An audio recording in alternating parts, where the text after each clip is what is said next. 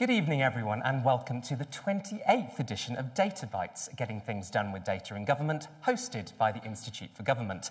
I'm Gavin Freegard, Associate at the IFG, and it's wonderful to welcome you all this evening. Let's start in the traditional Data Bytes fashion. For those of you here in the building and watching online, hands up if you've been to Data Bytes before. Welcome back. And hands up if this is your first Data Bytes. Welcome.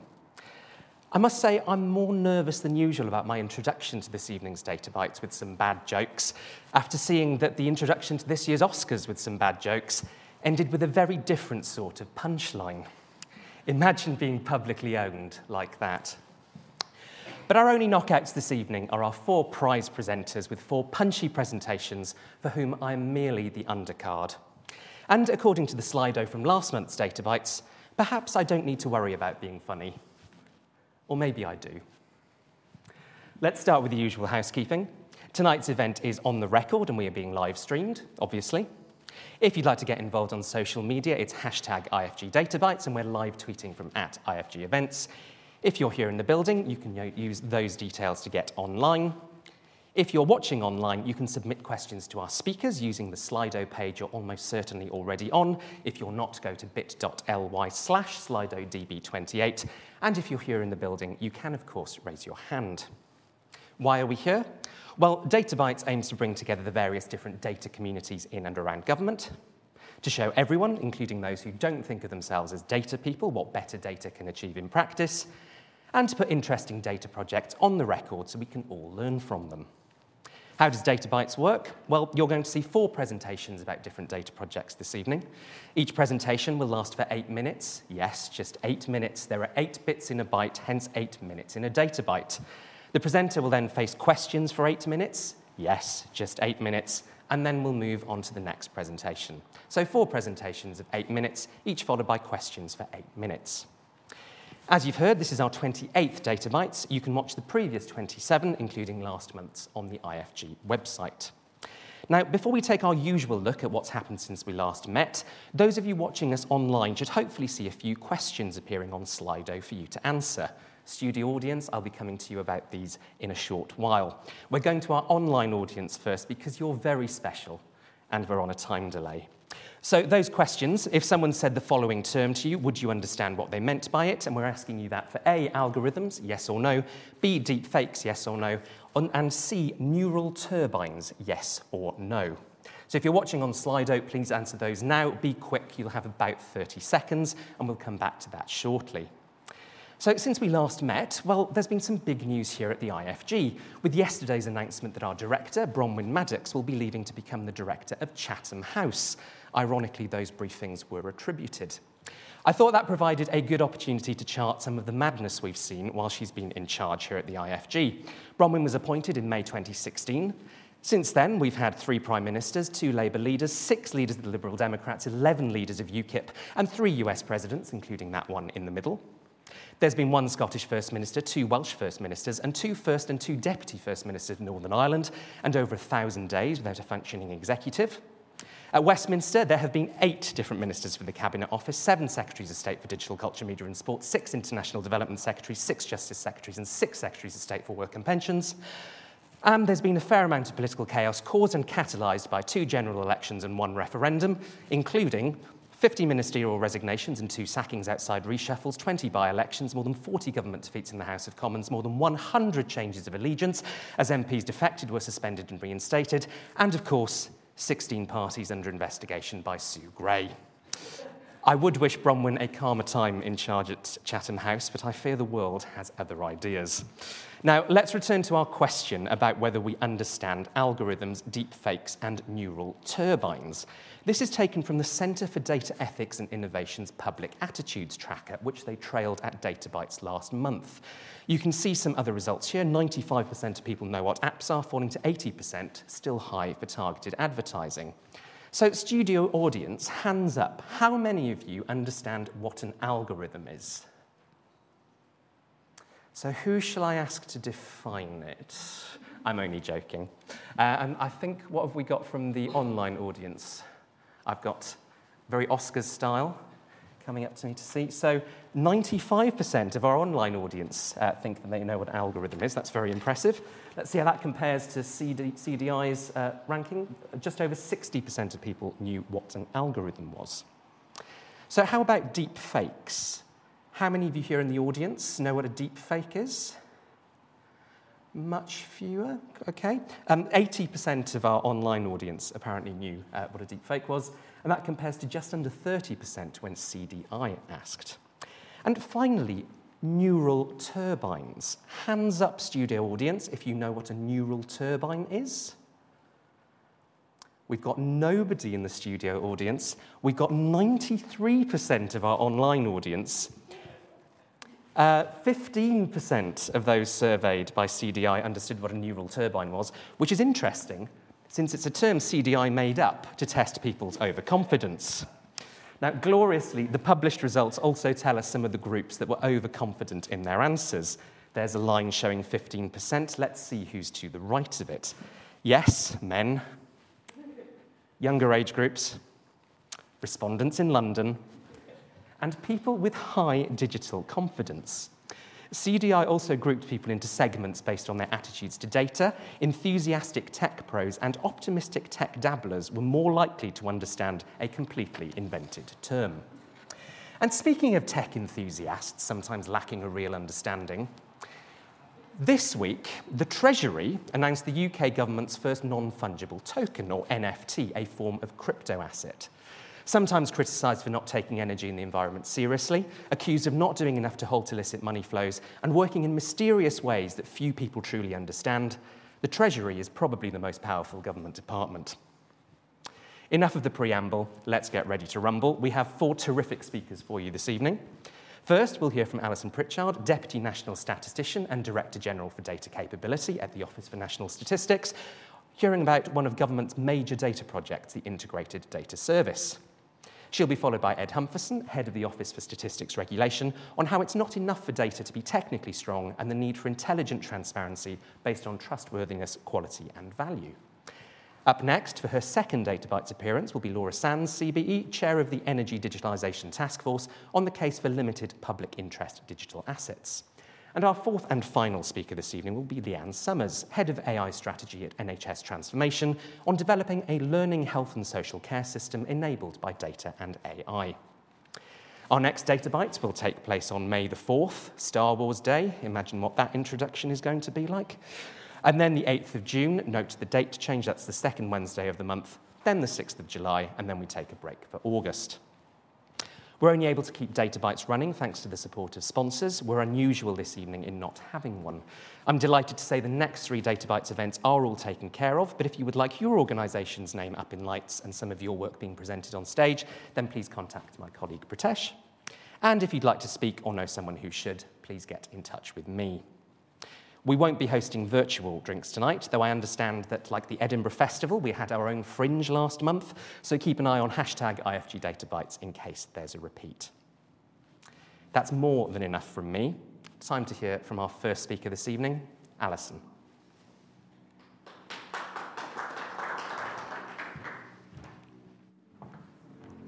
Thank you very much. I'm just watching that clock to see when it actually starts. Alison Pritchard, I should start by saying I'm the real thing. I'm not a deep fake, but of course if I was, I'd probably still say that anyway. So, delighted to be here. I don't often share a platform with colleague Ed Humphreys, so maybe I should use a little bit of my time just by clarifying the Office for National Statistics is the executive delivery arm of the UK Statistics Authority, and I'm going to be followed by Ed, who's the Office for Statistical Regulation, the regulating arm of the UK Statistical Authority. So I'll just set that out, and I'm sure Ed will introduce himself in his own way. So, the Integrated Data Service, some on the call may be familiar already, some won't, so I'm going to try and get us all on the same page. Happy to get through to levels of detail when we get to the Q&A.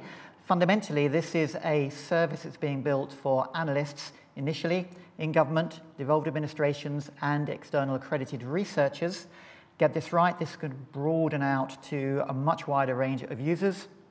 At this stage, we're landing the service in a way that supports those particular cohorts. So, what is it? A few images. I don't need to convince this particular audience around the role that data has been playing over the last number of years at the heart of decision-making, evaluation, and policy development, etc.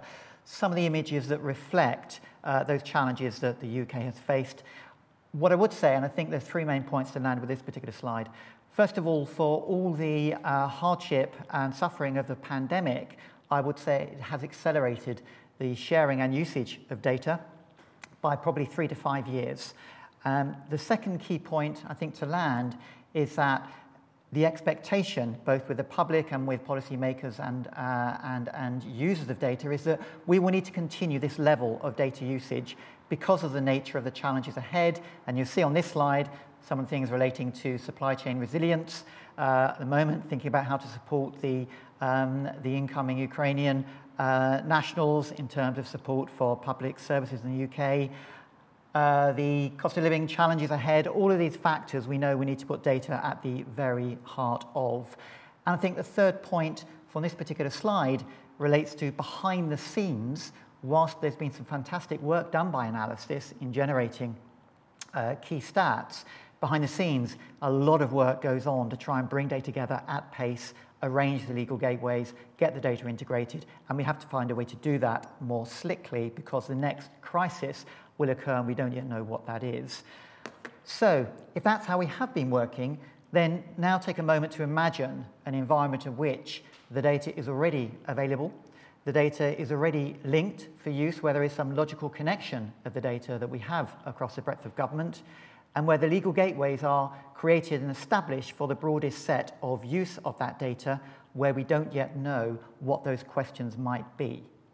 Now, if you're imagining that, then you are imagining the Integrated Data Service, which has at its heart the ability to operate entirely cloud-based, hence not yet another data lake, to reach out and access data where it is, not to be one system that rules them all. That's quite important. A layer of data virtualization, a phrase that I will continue to use quite actively now, which allows data to be viewed, seen, and used, regardless of where it comes from and its origins, but to create a data catalog for active use. I'm trying to coin the phrase critical national data assets. We have critical national infrastructure. Surely we should have critical national data assets. That brings together data architecture across government in a new way we haven't done. And slicker data governance, allowing us to maintain our responsibilities around ethics, around security, around anonymization of data, but to do so removing as much friction from the pace at which data can be used effectively. All of those things set up the Integrated Data Service. So the model is based around data first and answer the questions because we have the data available. It's really hard graphed, and I think that's probably the reflection of this particular program. Focused around a series of data assets. We already have a public health data asset. We also are moving into net zero, levelling up, subnational, jobs and growth, supply chain, the kind of topics where we know there is data to be integrated and to be used effectively. Program components, I shall be brief. The three on the left there are the fundamentals. So this is not purely a technical program. This is being built on Google Cloud at the moment. It uses something called Denodo, which is a data virtualization. It is API-driven and cloud-based driven. The second component there is the integrated data assets, which are fundamental for this service to operate. We're working hard to bring in data, bring it together, and integrate it through linkage. Probably the most fundamental here being the fact this is a trusted research environment. So possibly for all the points that Ed may be bringing up next, this must abide by all our legal requirements, our ethical considerations, and needs to make sure that this retains public confidence. Data sources. I had fundamentally originally thought that API linkage will probably be the most active. I now believe that what we're calling a deposit model, which is cloud-based instance of linking data, will become the most prolific, and that's related to the more and more basis of cloud-based hosting of data across government departments and other locations. So I expect our deposit model to probably be the most active in this space. You're thinking, that's great, but when on earth will something like this actually emerge? Well, 2022 is the year of delivery. We're already progressed through an initial private beta. We're entering the next private beta in a matter of 2 or 3 weeks, beginning of May. Big launch is the initial public beta. which is a civil service season, summer, but actually is the end of June, beginning of July. And that's when we roll out the users as well. We scale up and we scale out, including accredited external researchers, and we expect to have a degree of what we're describing as medium sensitive data at that point.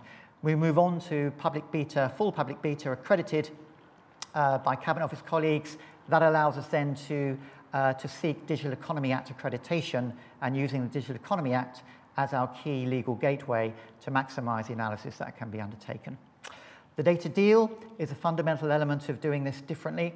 So the concept of the data deal is moving away from hundreds of bilateral arrangements around individual data assets to a series of arrangements and agreements with the particular data controllers, whether that's HMRC, DWP, external as well, around the data, the nature of the data available, and the extent of how it can be used. So setting a framework for how that data can then be analysed.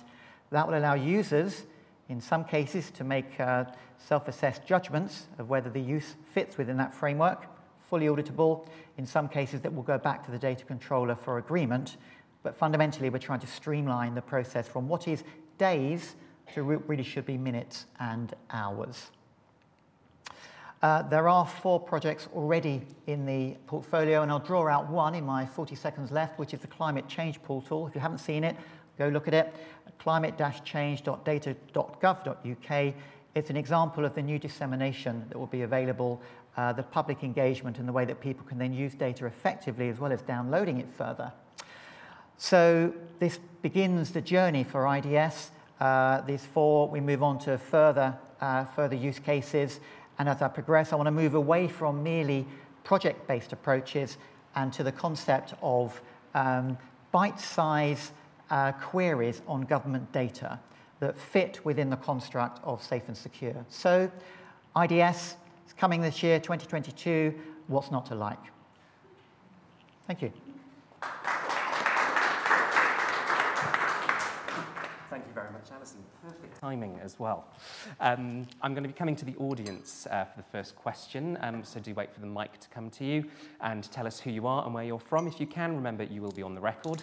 For those of you watching us online, we've got some questions coming in already, but if for some reason you're not on Slido, go to bit.ly/SlidoDB28.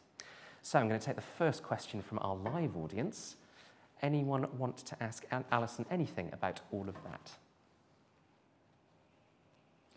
So, Ed, first question, and the timer will start once you start asking the first question. So please do keep your questions short and crisp, questions, not comments. Ed. Well, Alison, I'm going to invite you to give my presentation in about 7.5 minutes for me. Tell everybody about your thinking on adopting the principles of the Code of Practice for the outputs, the portals, the way in which the public will interface with the IDS outputs. Thank you. So fundamentally, this service builds on what we have been doing with the Secure Research Service, with a service available already for government and external researchers. And built into the SRS is the expectation that data will be handled appropriately and will be published and will be put into the public domain with the right protections around it. The IDS is going to be slightly different because the IDS is optimized for government use.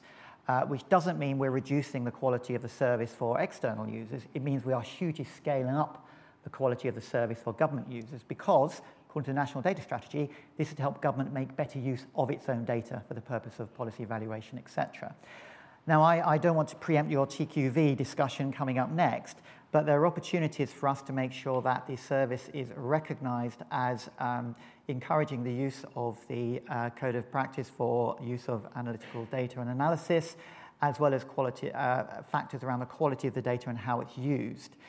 Now, in terms of policy evaluation and policy development, there may well be a time lag between how data is used to support policy development, but there is clearly an expectation that that data should be available in due course for the public to analyse as well. Finding that process so that we don't discourage policymakers from actively using data for better policy is where the challenge sits. Fundamentally, this is a trusted environment, and fundamentally this can only succeed with the confidence of the public in what we're seeking to do. Brilliant, thank you. I'll take two related questions together from our online audience.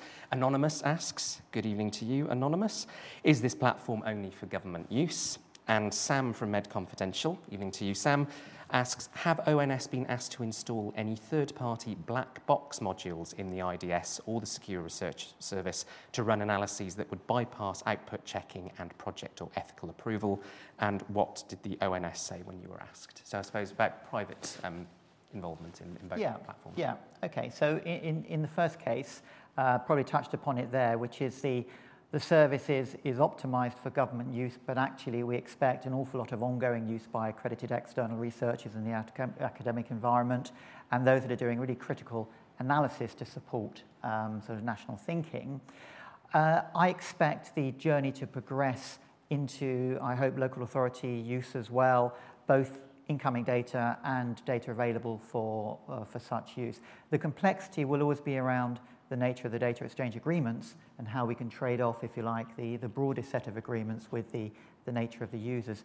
I have in the past also been asked around, is there a risk of creating a multi-tier model in doing so? And I've provided an honest answer, which is it may well be that some users will likely have more active access to data, particularly if they are within government directly. Question around black box components. I think black box may be different ways of defining what we might consider to be the case. For the Secure Research Service, we have avoided putting any software on the Secure Research Service that we are not fully and entirely confident that will allow us to maintain the security of the data. So I can give quite a clear short answer to the SRS, which is no, we have not. Although we have been exploring, as others have been, the nature of software that may make life easier for researchers in understanding what data is available. But at this stage, we have not, because the nature of both ethics and security of the data is paramount for us. In terms of the integrated data service, black box software could include, arguably, the data virtualization that we're applying across the piece. So we're working very carefully with our security assurance colleagues and with others to understand the nature of the impact of the environment for different elements of software. It is a major leap from the Secure Research Service to the Integrated Data Service. A cloud-based environment creates all sorts of different challenges and opportunities, and we're working this through, and I'd be keen to continue to discuss this with interested parties. Excellent. Well, you're always welcome here to discuss it as well, and I'm sure we'll continue that discussion in future. I'll come back to the audience in a second, but another online question, again from Anonymous. What will make departments share their data with ONS and the IDS beyond uses just for themselves, but with other users in mind too? So I was talking to friends in the room earlier, the fact that we're all operating now in a space where we're understanding how best to utilize the data that we have available to us. And the challenge for all of us is not to start to create closed systems. So I'm working with NHS colleagues around the work that they have underway to create a new trusted research environment for the health sector. Likewise, colleagues in defence and other parts of government and and central government systems as well. So the IDS really needs to sit as a portal to connect with other technical systems to allow us to make sure that we can make available, for instance, data that we generate in ONS, as well as enabling data from other bits of government to be shared more widely.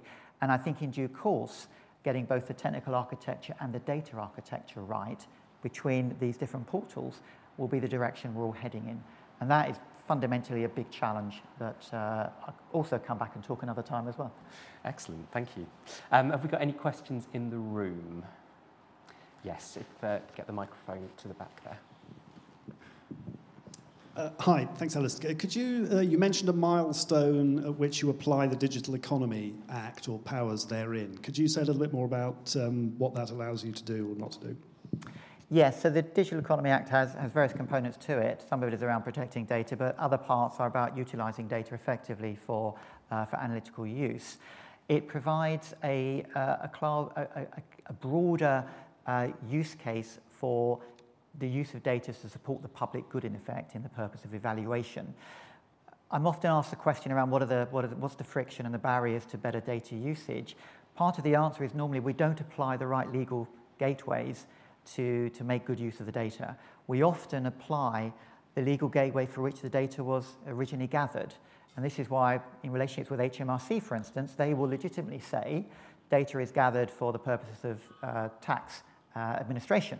And we're seeking to put data to a much broader use.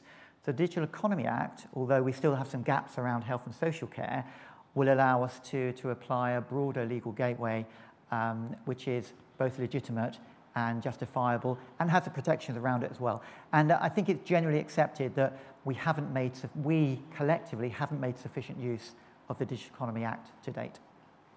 I'm going to squeeze in a couple of quick final questions related both about public engagement from our online audience.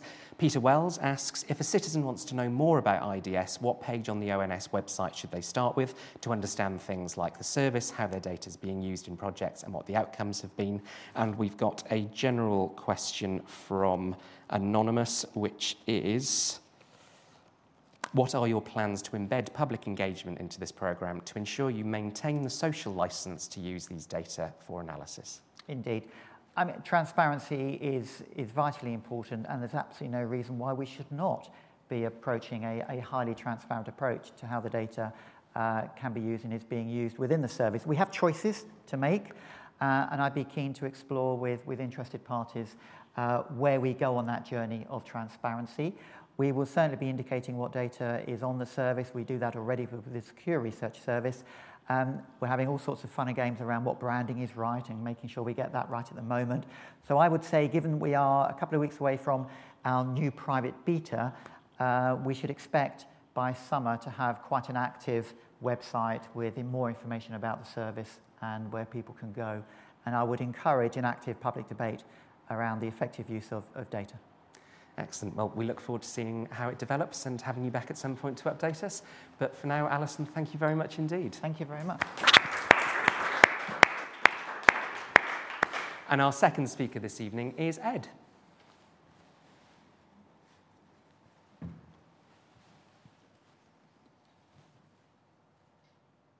Well, good afternoon, everyone. I'm Ed. I'm head of the Office for Statistics Regulation. We are the UK's regulator for government statistics and data. We set the standards that all government departments must follow, and we uphold those standards through various reviews and interventions. And I'm going to talk to you today about TQV, trustworthiness, quality, and value. Now, I'm a big fan of the data bites genre. I've noticed that a great data bite, one of these great 8-minute talks, has cool new apps and tech, sort of thing that Alison was talking about. It has eye-catching visualizations, has arresting new insights from data. My data bite has no new apps and tech, it has no eye-catching visualizations, and absolutely no arresting insights from data. Now, I suppose I could have talked about some eye-catching things that we do. I could have talked about our campaign for intelligent transparency, which is about challenging government to recognise that communicating data is about more than just dumping a single juicy factoid on the public. I could have talked about our recent groundbreaking report on statistics and data for children and young people, visibility, vulnerability, and voice. It's highlighting massive data gaps. I could have even talked about the big interventions we do, our main eye-catching activity, calling out the Prime Minister. But I'm going to avoid talking about any of these things. Instead, I'm going to focus on foundations. And why is that? Well, we live in a world of abundant data. Data are used constantly to communicate, to argue, to inform, and equally to misinform. And it follows from this that sometimes people can lose confidence. They can be not sure about what sources to trust.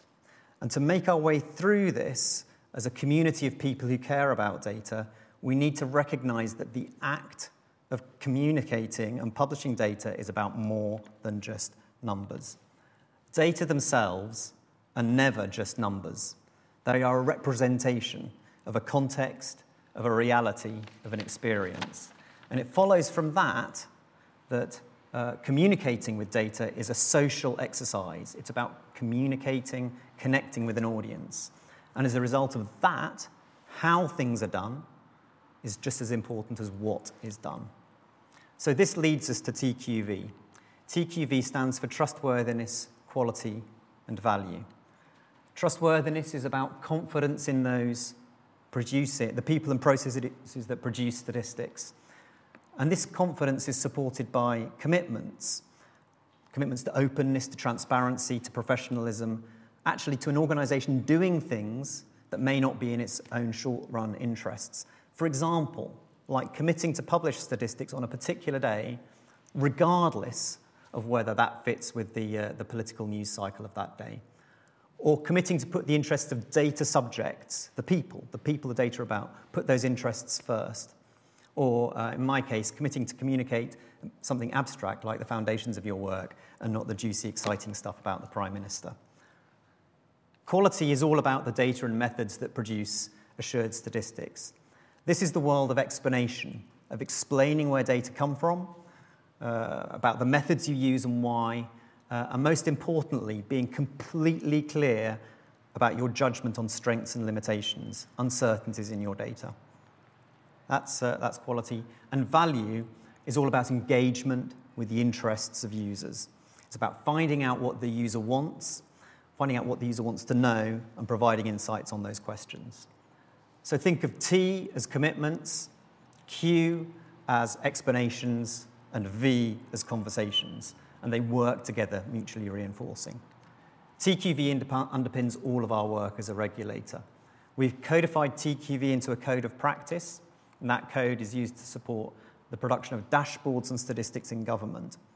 TQV, we've created guidance for things like intelligent transparency, models, the use of models in government, and the universal principles go much more wide than that.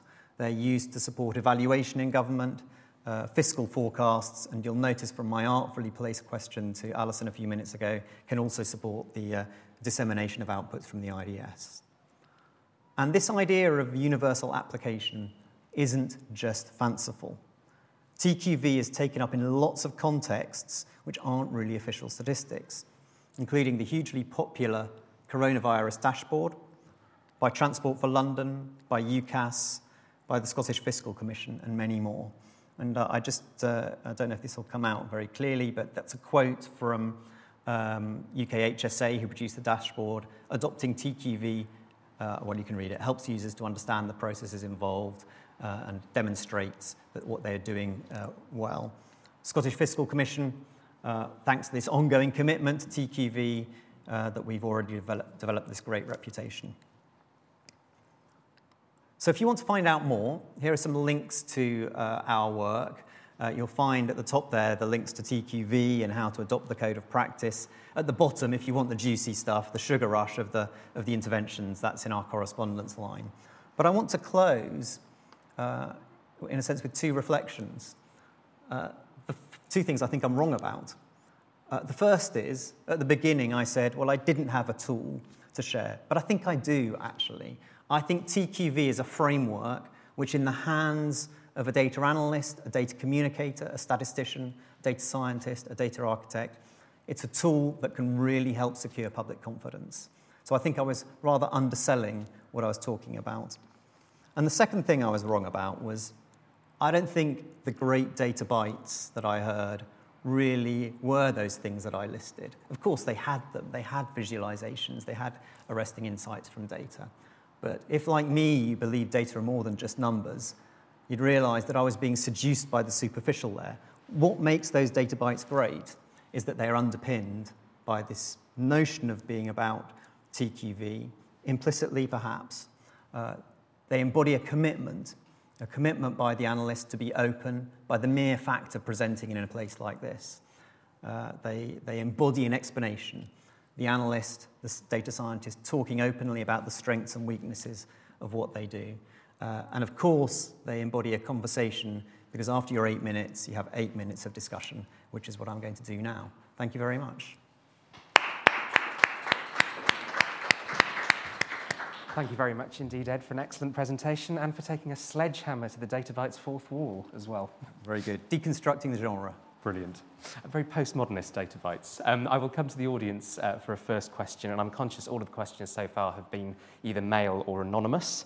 If you are online and would like to ask a question, we've got some coming in already. If you're not already on the Slido page, then it's bit.ly/SlidoDB28.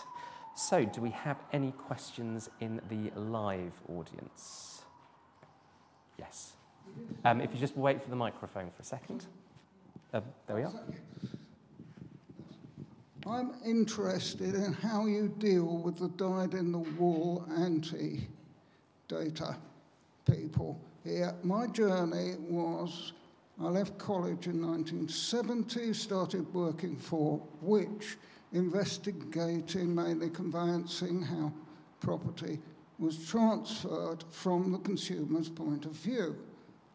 I learned a lot from that, went into practice, and within a few weeks, I was reported to the senior partners because I was trying to change things, which was an insult to professionals. Could I ask you to quickly wrap up, just because we're on the time? Professions. Could I say that you've got a particular problem with conveyancing because the people who do it, the lawyers, not only have a monopoly, they've had it since 1804, and it's still going. They have fought off improvements. I'm going to have to stop you there, I'm afraid. They are now refusing to use improved paper form. Now, how do you actually deal with people like that? Get them together, bang heads together, whatever it is. So I think two observations really about how to. The question is really about the sort of the dyed-in-the-wool people who reject what I think probably we all as a DataBytes community really consider as profoundly important, which is being humble in the face of the data and being willing to allow the data to guide us. So I'd say two things. One is I think we do live in a world now where it's becoming harder and harder to be a dyed-in-the-wool person with their head in the sand. We live in a world of very, very prominent uses of data. I think it's expected now much more in discourse. It's expected much more now in professional development. So I think that they might be a dwindling bunch is the first thing. The second thing I'd say is I'm actually more concerned not about them, because I think that they're like an easy target. We can persuade them by showing the benefits of data. What I worry more about is the sort of Aravist kind of people who kind of think that they can pepper what they talk about with data phrases and therefore pass themselves off as knowing something about data. But really, it's just a little veneer. We were talking earlier before we arrived about this tendency for people to use kind of the phrase of the day, be it Bitcoin or whatever. And that worries me more, because I think that leads to the sort of superficiality that doesn't really help us. So thank you for your question. Thank you. Excellent. Thank you. Got a question from Sweelang online. Evening to you, Sweelang. Does TQV incorporate data protection impact assessments required under the UK GDPR in order to help meet legal obligations and ensure the human rights impact of data processing are assessed? Absolutely.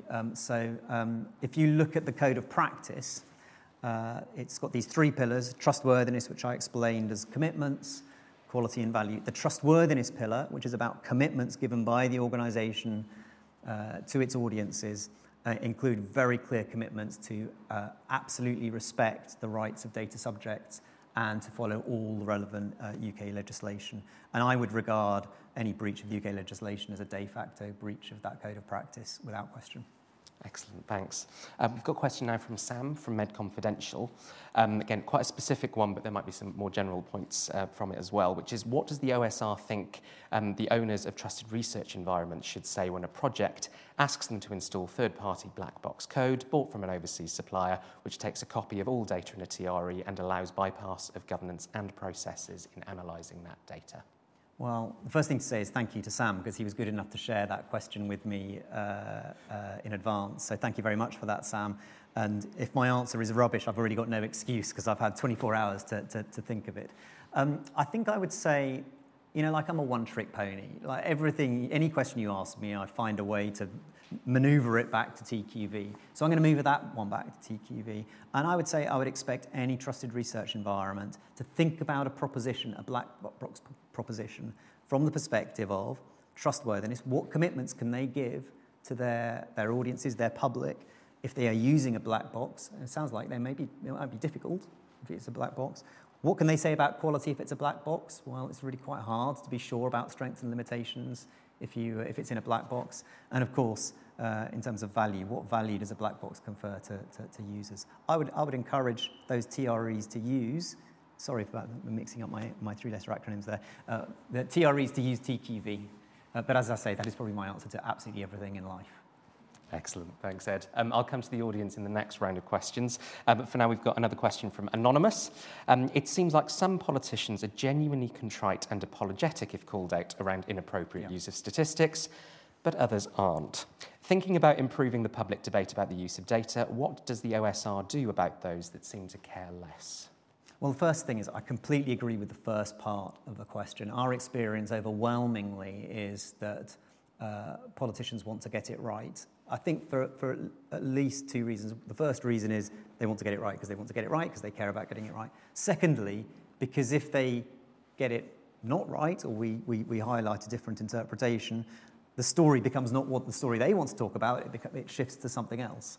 And that's not helpful for them. I think in the small number of cases where that maybe isn't the case, you have to remember what our objective is. Our objective is we're not policing what people say.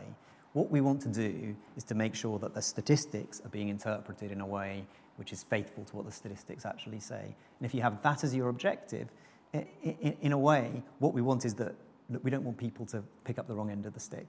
And as long as that's the outcome, what the sort of the degree of recalcitrance or otherwise matters less than the protecting or preserving a public understanding of what the statistics actually say. That's the goal we're pursuing. Thanks. Any questions from our live audience? I'm going to come to the one just in front. So next row ahead. Sorry. So obviously making progress across the pillars is sort of a never-ending journey. I'm just interested in which of the three feels the most challenging at the moment? Well, very, very interesting question. My team will not let me answer this. Would never forgive me if I didn't answer it by saying the J word is banned in OSR. Nobody's ever allowed to be on a journey because it's so we have to find. It's a never-ending process. I think. Can we agree on that? Never-ending process. Thank you. It's a never-ending process. It is indeed. It shifts all the time. For a long time, I thought it was quality. I think across the government data estate, there have been significant strides in quality. I think the pandemic has been a lot about value. It's been communicating in a way which engages with people. But I think underlying all of that, trustworthiness, the commitment to handling statistics in an appropriate way is it's the base that you have to continue to attend to. And I think probably that's on my mind a lot at the moment. And I'm going to squeeze in a final quick question from the online audience, which comes back to our postmodernism.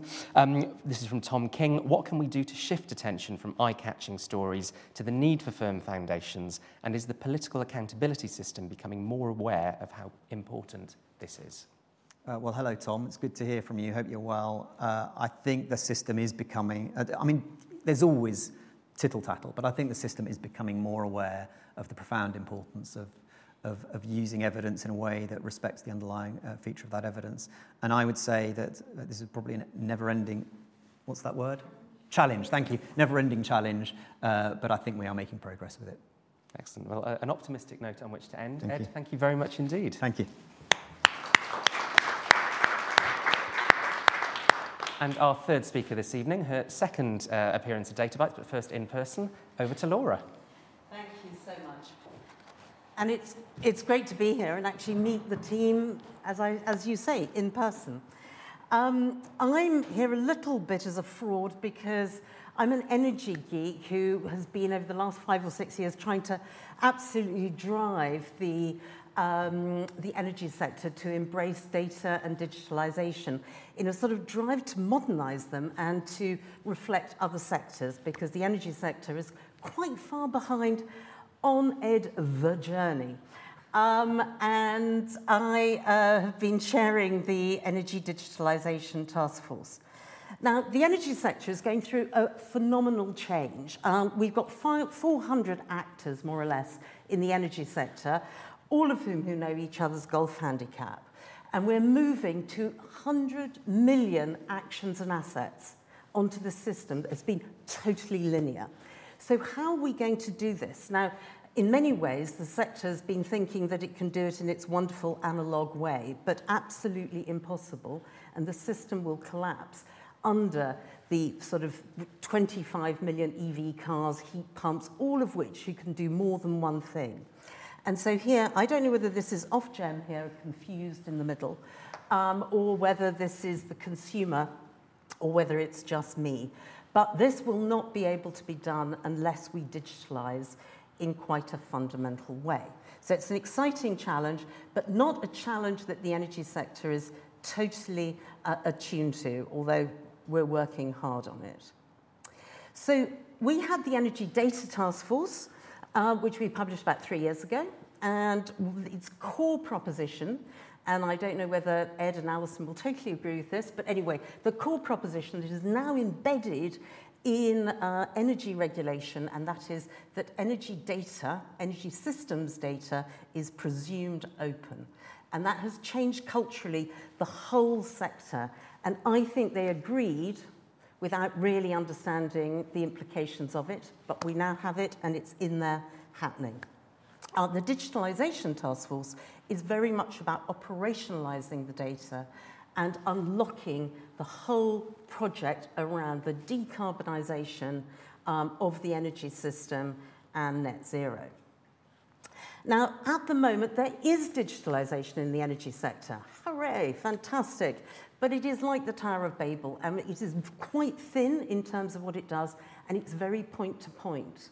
But anybody who is an energy geek in this room or online will know that actually it's a connected system, and demand and supply needs to be balanced, and there are all sorts of interventions to keep the system stable.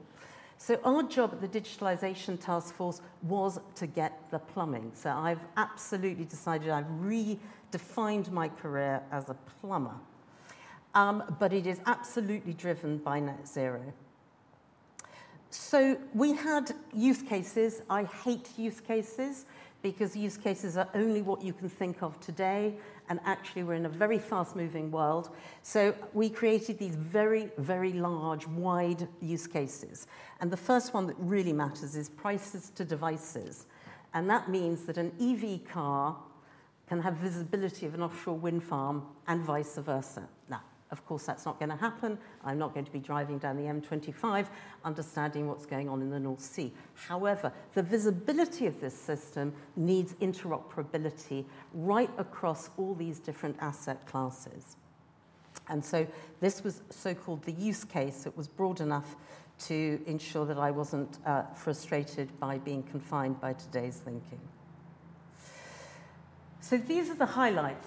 I don't think can come out very well, but anyway, hopefully you get the slides afterwards. We had 6 key platforms that we were looking at. Firstly, is we needed to unlock the value of customers' actions and their assets. And again, I would really welcome to understand more from Ed in particular about that particular proposition. Deliver interoperability, absolutely crucial, right across this very, very dispersed and changing supply chain. Integrate new governance models, and again, I know we can learn from Alison and from others around that, but we have created recommendations that are energy specific. Security. Security. It was the first thing we did, and absolutely tried to bottom that out. It's absolutely crucial that we create interoperability, but that we don't create more vulnerabilities. Actually, strangely enough, the biggest vulnerability to the energy sector and how it's changing is if we don't have visibility, strangely enough. And so the idea of lack of visibility being security is actually quite the opposite. The fifth element is something that I think is, and it's got picked up by other parts of government, is actually getting quite a lot of traction, and that is about carbon visibility and dynamic monitoring. So the energy sector is the sort of feeder for the majority of the economy. And currently, it does collect carbon data, and it reports it once every 6 months, once every year. This is not giving us any dynamic visibility of carbon flows. And so we're very, very clear about the recommendation on that. And the last one, which is actually the biggest problem and most difficult, is getting a digitalization culture embedded. So what we have is a wonderful energy engineer who is used to building things for 25 years, that is absolutely tested to destruction before a penny is spent on it. And then we have a digital person, and the two do not communicate. They have no understanding of each other's rhythm, of each other's risk profiles, of how to invest in these assets. And so that is a very key recommendation. So under the customer, I've just done the highlights. And again, this is something maybe that I can learn from other people more about, but we have really taken the Estonian model of a customer consent portal, where I would consent to have my data used or decide not. It's absolutely crucial that we create control, that customers have control, which will allow them to have trust, which will allow them to participate in the energy system. And we think that that is what we would call a public interest asset, because actually it could be, and we're again getting picked up from other government areas, it could be a common consent for other sectors, not just the energy sector. The second is mandating smart energy assets. That's all fun and games because we're still installing heat pumps that aren't smart. Interoperability, we're proposing a digital spine that sits with some nodal interoperability right across the system. And we believe that that exists in other, we know it exists in other sectors, but actually it hasn't been transposed to the energy sector. And then the last area is this dynamic carbon monitoring, which is absolutely crucial for net zero. So the outcomes beyond energy, as I said, unlocking this customer data is absolutely crucial, and giving them control. Delivering, in many ways, carbon visibility is going to be crucial. Addressing, as you both, Alison and Ed, said, this new digital governance that needs to be put in place. And we hope very much that there are 4 assets here that we're proposing become public interest assets. They're not necessarily going to be built by the government, but they're public interest assets that must not sit and must not be developed by the private sector, but need to be contested by the private sector to ensure that they don't encroach on commercial opportunities. So unlike some things that we have in the DCC and smart meters, which has been so totally over, in many ways, spec'd and is very, very gold-plated, we need these public interest assets. The sector is very much behind this, surprisingly, because I thought some of them might want to think that this was overreach by government. But this allows the 100 million actions and assets to perform in the energy sector to drive decarbonisation. Thank you.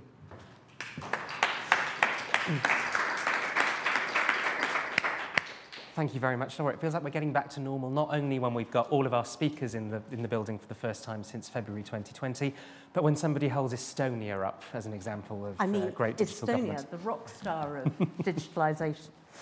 Just a reminder to everybody watching us online, you can submit questions using Slido. Go to bit.ly/SlidoDB28 if you're not there already. And I'm going to start with quite a fun online question to start with.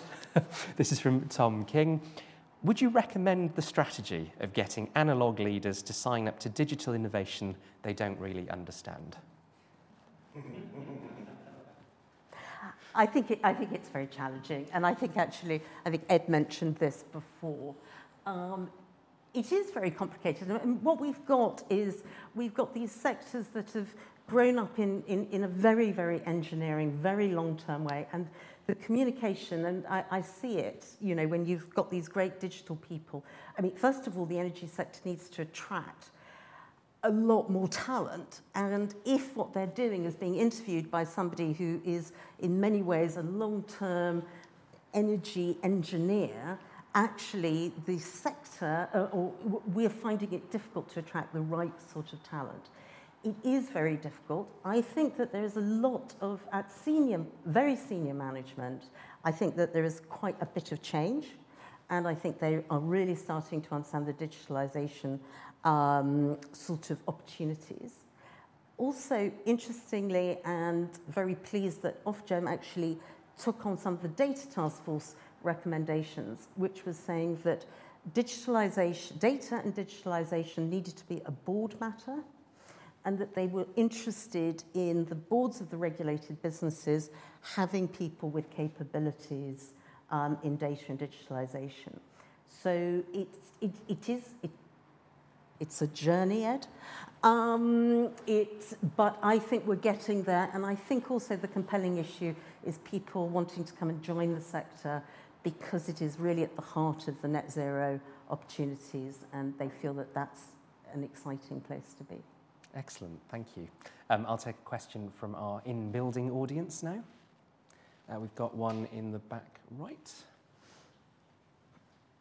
Obviously, we're in the middle of an energy crisis, but also we've been through an interesting period of supplier consolidation, etc., over the last couple of months and things. I wondered if there are any lessons that can be drawn from some of that work, where some of those suppliers obviously were sort of parading themselves as digital first, etc., and sort of whether the data we have available from smart meters, etc., potentially helped Ofgem better manage that transition than, say, 10 years ago, when I suspect we might have had people just like completely shut down in the system. I don't know. Be interesting to get your reflections. So I think, I will answer the question, but in the context, it's very interesting because I do a lot of work in the food sector as well. And, you know, Tesco for 30 years has been able to predict your change in your health off the back of the profiling, right? The energy sector, even those who are very digitally sort of minded and would present themselves as tech companies, have virtually no visibility of their customers at all, right? I mean, really, they are meter numbers.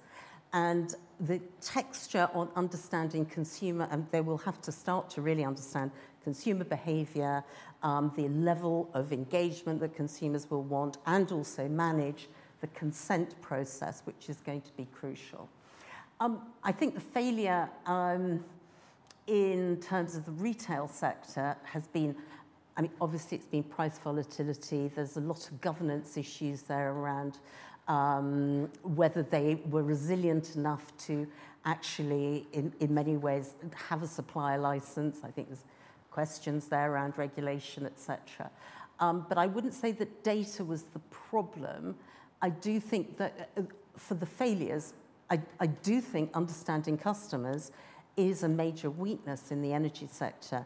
And if they're going to have to distinguish between me, who might have a heat pump but not an EV, you who might have 2 EVs, no heat pump, you might also have totally different needs to other people.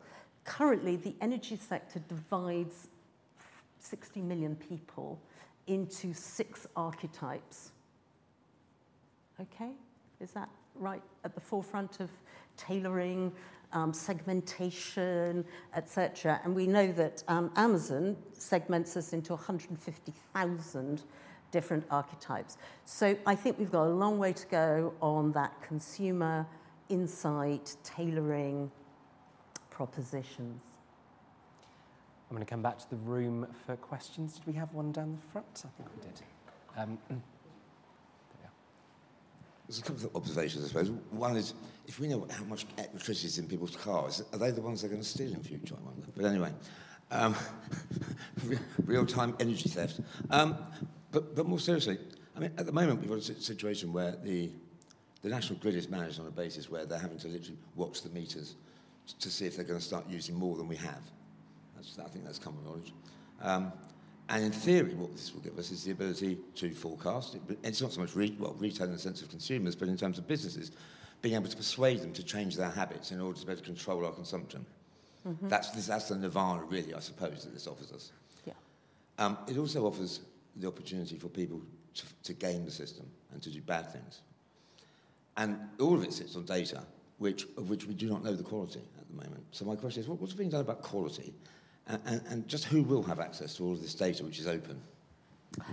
So the quality point is really, really interesting. And we went through this through the Energy Data Task Force. And that is, if we had said to the energy sector, your data has to be of good quality before you open it, we would be here for 20 years, right? So what we did was actually the reverse and say, actually, everybody's data is, I think it's a technical term, I think it's called crap, and we're just going to have to lean into it. But so is the data, some of the government data, and so is some of the regulator.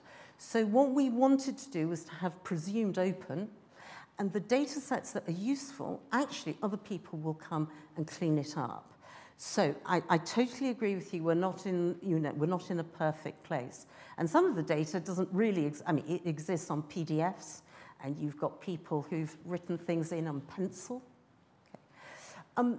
But your point about us trusting the data and in many ways having to manage a different quantity of data is really interesting, because one of the things we've got to really recognize, and that is the weather, the sun and the wind does not take price signals.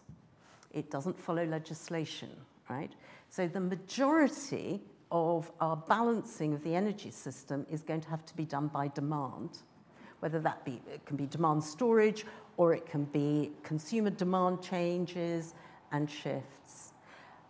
But then we have another asset, and that is National Grid is saying that by 2030, we will have the number of EVs on the system will equate to 2 nuclear power stations.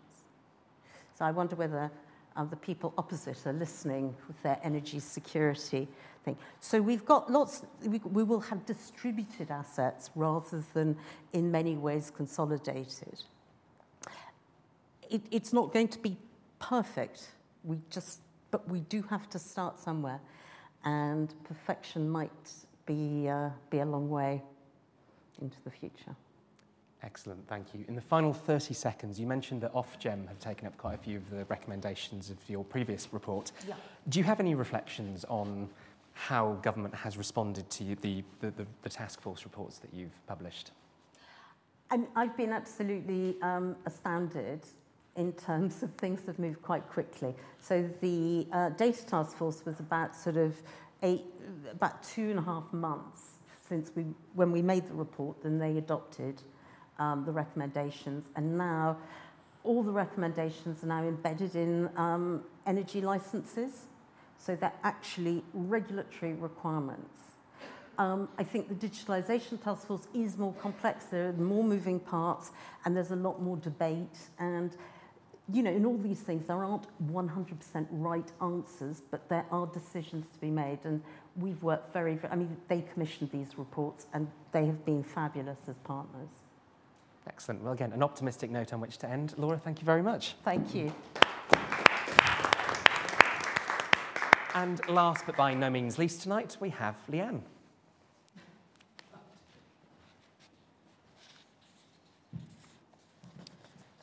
Okay.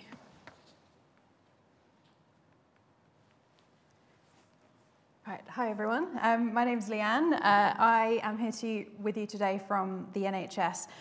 We are now the NHS Transformation Directorate, but we've been undergoing quite a few different, I'm going to say smushing, that's the official term, recently looking at our whole digital kind of infrastructure so that we can support transformation. For me, it's a really positive step that digital is potentially not going to be its own thing anymore, because I think it's a sign that digital transformation is underway when you start to call it the NHS again. So again, some of these views today might be a little bit my own. You will see it's got draft all over it, but if we don't socialise them, we might never catch on. So I've been given the unenviable task of delivering a strategy for AI within health and care. I think Laura's presentation about the energy sector kind of sums up a little bit where we are in health. We did publish a strategy or, a program, a policy, I think it was about 2002, the National Programme for IT, still delivering it, we're not quite there. So I've got a lot of things to kind of bring together in terms of, what we might want to do to achieve kind of this, what we're calling a learning health and social care system. So the idea of that is, a health and social care system that's routinely thinking about, sort of personalized care and support journeys, that we're being data informed, so at the moment, during COVID, we obviously had a lot of, a lot more insight, a lot more data on the activity that was happening within health and care, which is something that we don't necessarily have at a national, regional, or sort of trust level that's really kind of methodical at the moment. So we're sort of looking, how do we sort of drive the system so that people can make more informed decisions in ways that we see in other industries. This is kind of like for our operational data, so that we can support commissioning services. If we've got lots of pregnant people in one borough, do we need more midwives there? Possibly. And we don't necessarily know that. So maybe we can know that, and then maybe we can use some of the technologies like machine learning, artificial intelligence to support with that where it's necessary to do so. So we've set this vision. We're using kind of a VMOST framework for our strategy. So trying to be agile, sort of iterating what we do. So we've got vision, missions, and then sort of some strategies and objectives and a roadmap underneath that. The main goal obviously is always delivering better outcomes for the public, but we need to do that in line with the priorities that the health and care system set, because obviously the technology is not going to be the answer. It might help. Right. So, here we go.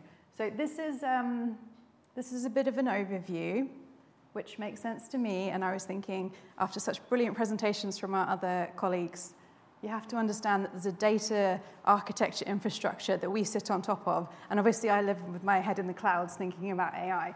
So sort of this infrastructure that we've got sort of at the bottom here, digitize, connect, transform. This was a former strategy of our NHSX portfolio, which is no longer...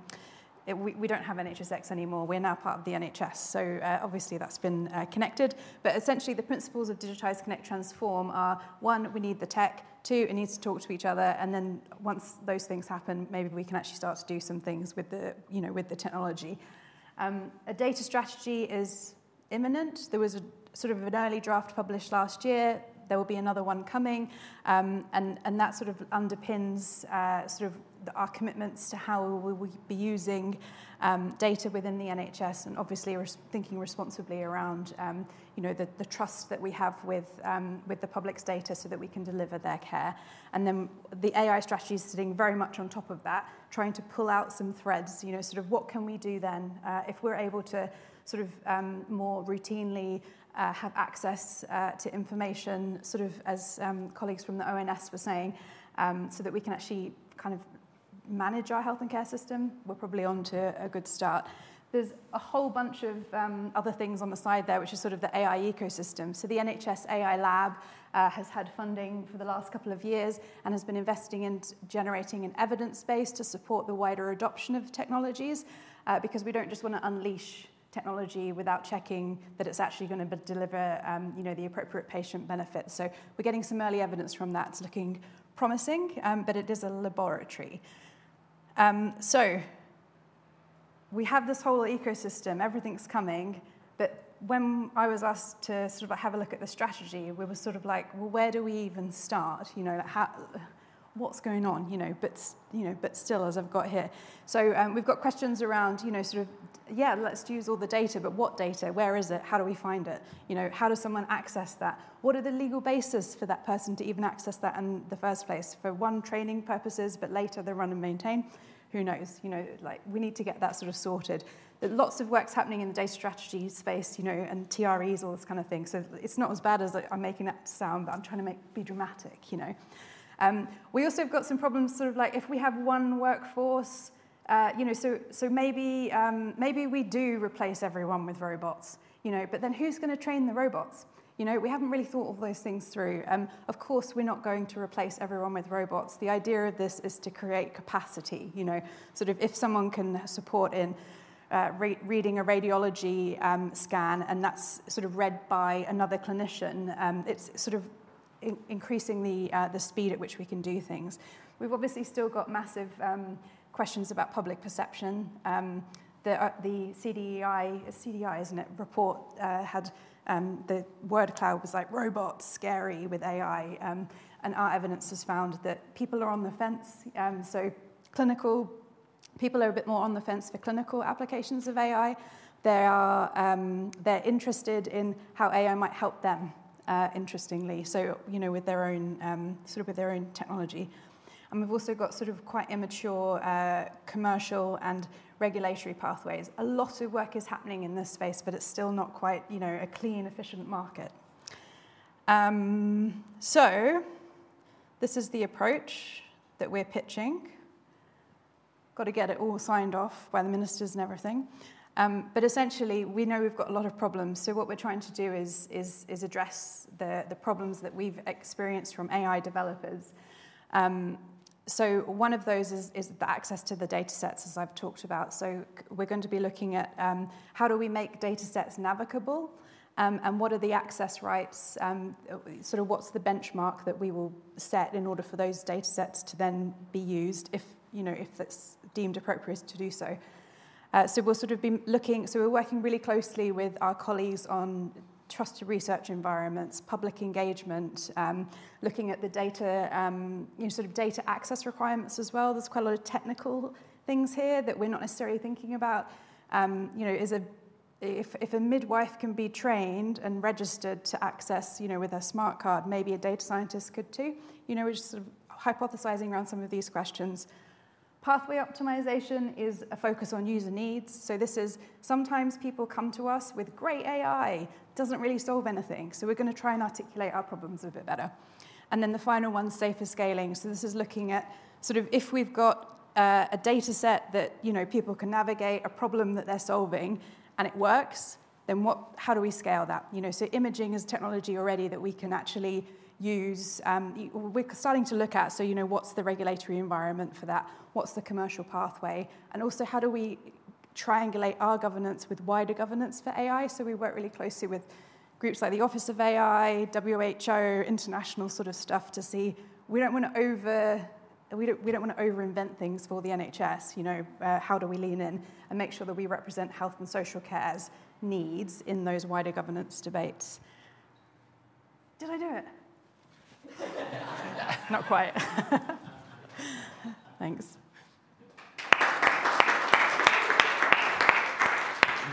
Brilliant. Thank you very much indeed, Leanne. I'll come to the audience for the second round of questions in the building. If you're online, you can submit your questions via Slido, and if you're not already on the Slido, it's bit.ly/SlidoDB28. I'll be saying that in my sleep tonight. So first question from online, which you've touched on already, actually, and I think it's been a bit of a theme running through some of the presentations this evening. This is from Steve Black, who says, how do you and the strategy differentiate between the unhinged techno-utopianism that believes AI can solve any problem and the need to invest in AI tools that can be expected to work on real problems? So we want to be really boring. I'm not sure if that's going to address it, but ideally this is something that, we just get on with and we just do, and we do it right, and we work with all of our colleagues across different departments, and it goes away. We don't really want the exceptionalism. Obviously, there are incredible people out there doing really whiz-bang things, and I personally am really interested in this consciousness debate. But that's my, I can read that in my spare time. For my job, I need to make sure that we're actually delivering, the adequate health and care services for the nation. So, does that answer it? I think it does. Okay. Thank you. Good. In the building audience, do we have any questions? Let's go for the front first, and we'll come to you for the next question at the back. Hi. Hi. You mentioned in your talk that we need the tech and the interoperability first. we're still quite a long way away from that in the NHS. I'd be surprised if there's any major strides by 2030, frankly. So I'm just wondering, why is an AI strategy important now when there's still so much work to do on the foundations? Yeah, I really asked myself that question. And I've worked in the NHS now for about 4 years, looking at different kind of like patients' access to their records and our NHS.uk estate, like content, how do we drive behaviour change, things like that. And I sort of thought, well, this job sounds quite cool because at least I can go and be boring in this whizzy AI stuff. So not that I'm obviously a person, I don't hold the keys to this, but I think that it's just, the reason that we're talking about data readiness, that we're talking about pathway optimization, is we're not really doing AI, we're just doing good digital development. And then the idea is that we'll put the rails on the road that mean that when we're ready to launch ML and AI, we're able to. And there's already examples of technologies that are working, and we need to look at how we scale that, what the N is, at what population level should we, can we deploy, this particular algorithm for a clinical diagnostic tool that's representative so that we're, being equitable, we're not putting bias and such like that into the technologies. So, maybe by being boring again. Excellent. I think we've got a question at the back. You mentioned health and social care at a few points, but you really talked mostly about health. I wondered if you had a view on what the different challenges are in social care, and I imagine the data is a lot worse and lives with many more bodies. Yeah, good point. There's my bias. My bias is to lean towards the health. So we are working with colleagues that are working on social care policy and looking, particularly on that pathway optimization mission, at how, whether or not a social care user case is a good sort of greenfield site. In some ways it's so complicated how we do that, we may as well start there. I think it kind of mirrors what Laura was saying around, that there is some data in some cases in places, so what can we do? We are working really closely with lots of different, I would say, policy areas to see whether or not we can marry that up. Thank you. A not unrelated question, actually, from Anonymous, who's been very busy this evening, as ever. They've got sort of two questions. The first is, what are you doing to support building a better public health system in addition to health and social care? And the second bit is, how will you support being able to link to other forms of data to do this, to understand the wider determinants of health? Yeah, I think that's a really good question, I'm interested in some of the wider government pieces of work. So what, talking about the ONS there, like how do we do that well? And are some of these pathways that we optimize? Actually, I think in terms of my mission, I think the data mission is where we'll do that. So, can we get air quality data to look at asthma, and triangulate that and maybe provide better services? Because something I was really interested as well in the energy sector, the green, this sort of green agenda. The NHS uses a ton of energy. What are we going to do about it? And how do we even? I don't even know. We need to think about these things. Great, just some small issues to solve there. Have we got any more questions in the building before I go back online? Anyone in the room? Yes. So we all know that the health data is incredibly rich, and you set out some of the challenges you saw ahead, data quality being one, additional maturity being other. Have you got any sense of which of those are the big blockers that you need to put the focus of attention on? Yeah, so I would say data quality is huge. As I said, the navigability of the data set, so like knowing where the data even is sort of like a first line challenge, and then data quality is the next one. There are some technologies that are looking at sort of, as you're inputting data, can it sort of help with codifying, that sort of thing? We're looking at natural language processing as well to see can we just find stuff from the data anyway. But whether or not we understand what that data is telling us is what we've got to learn to then improve the data quality. I'm a bit of a user-centered design, I love that kind of stuff. So I think that we can improve data quality by just actually commissioning better products that, midwife, health visitor, allied health professional sort of thing, when they're actually entering something, or maybe they're doing it by voice, that data is actually being augmented in some way. So I think data quality, you mentioned something else though as well. I mentioned digital maturity. So equity is a big problem. So like the distribution of even the delivery of health services, but some of the investments we've made with digital have meant that we've got centres of excellence, and also then some areas where there's no digital. So we really have to bring up that baseline, and we don't know how to do this yet, but that's one of the things we're looking at, is how do we accelerate the maturity of the like digitally poorest, let's say, so that they can get up quicker, so that if a product works. Like, for instance, we've got a very promising product with stroke, and it's looking at delivering better health outcomes, sort of from a district general hospital into kind of more specialist centres. Like, can we actually, can we spread that around, and how do we get those places up a bit quicker? So, yeah. And in our final minute, a question from Michelle Edwards. How we collect data is important, and the generic terminology used to do so, in my opinion, needs to be reviewed. For example, using catch-all terms such as BAME groups, when we know this is not a homogenous group. How will the NHS address this using AI? How will we address that using AI? So we're working on a standard at the moment that's looking at kind of ethical, it's like ethical frameworks, but it is for more representation in data, so that we can actually have, I'm going to get the words wrong. Somebody said earlier today, we need homogeneous data sets. And I'm like, I actually think we need heterogeneous, because we're all different, so actually we need to be able to allow for the fact that we're all different, but at, different phases. So, good question. Not sure.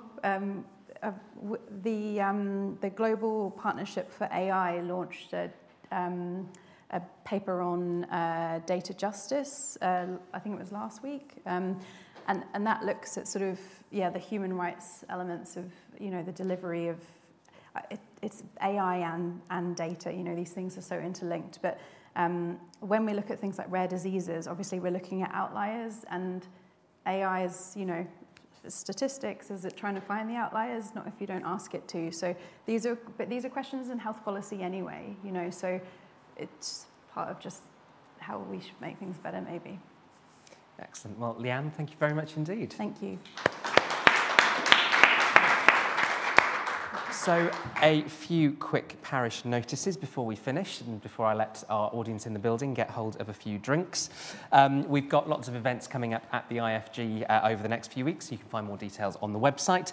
Events on everything from levelling up and net zero in the same event. 2 government priorities for the price of one. We've got an event on whether all schools should be academies, and we've got an In Conversation event with Jamie Driscoll, Mayor of the North of Tyne, up in Newcastle. The next Data Bites will be on Star Wars Day, Wednesday the 4th of May. May the 4th be with you at 6 p.m. All that remains for me to say is a huge thank you to all of you online and all of you here in the building for joining us. And please join me in a round of applause for our fantastic speakers this evening. Thank you very much, and good night.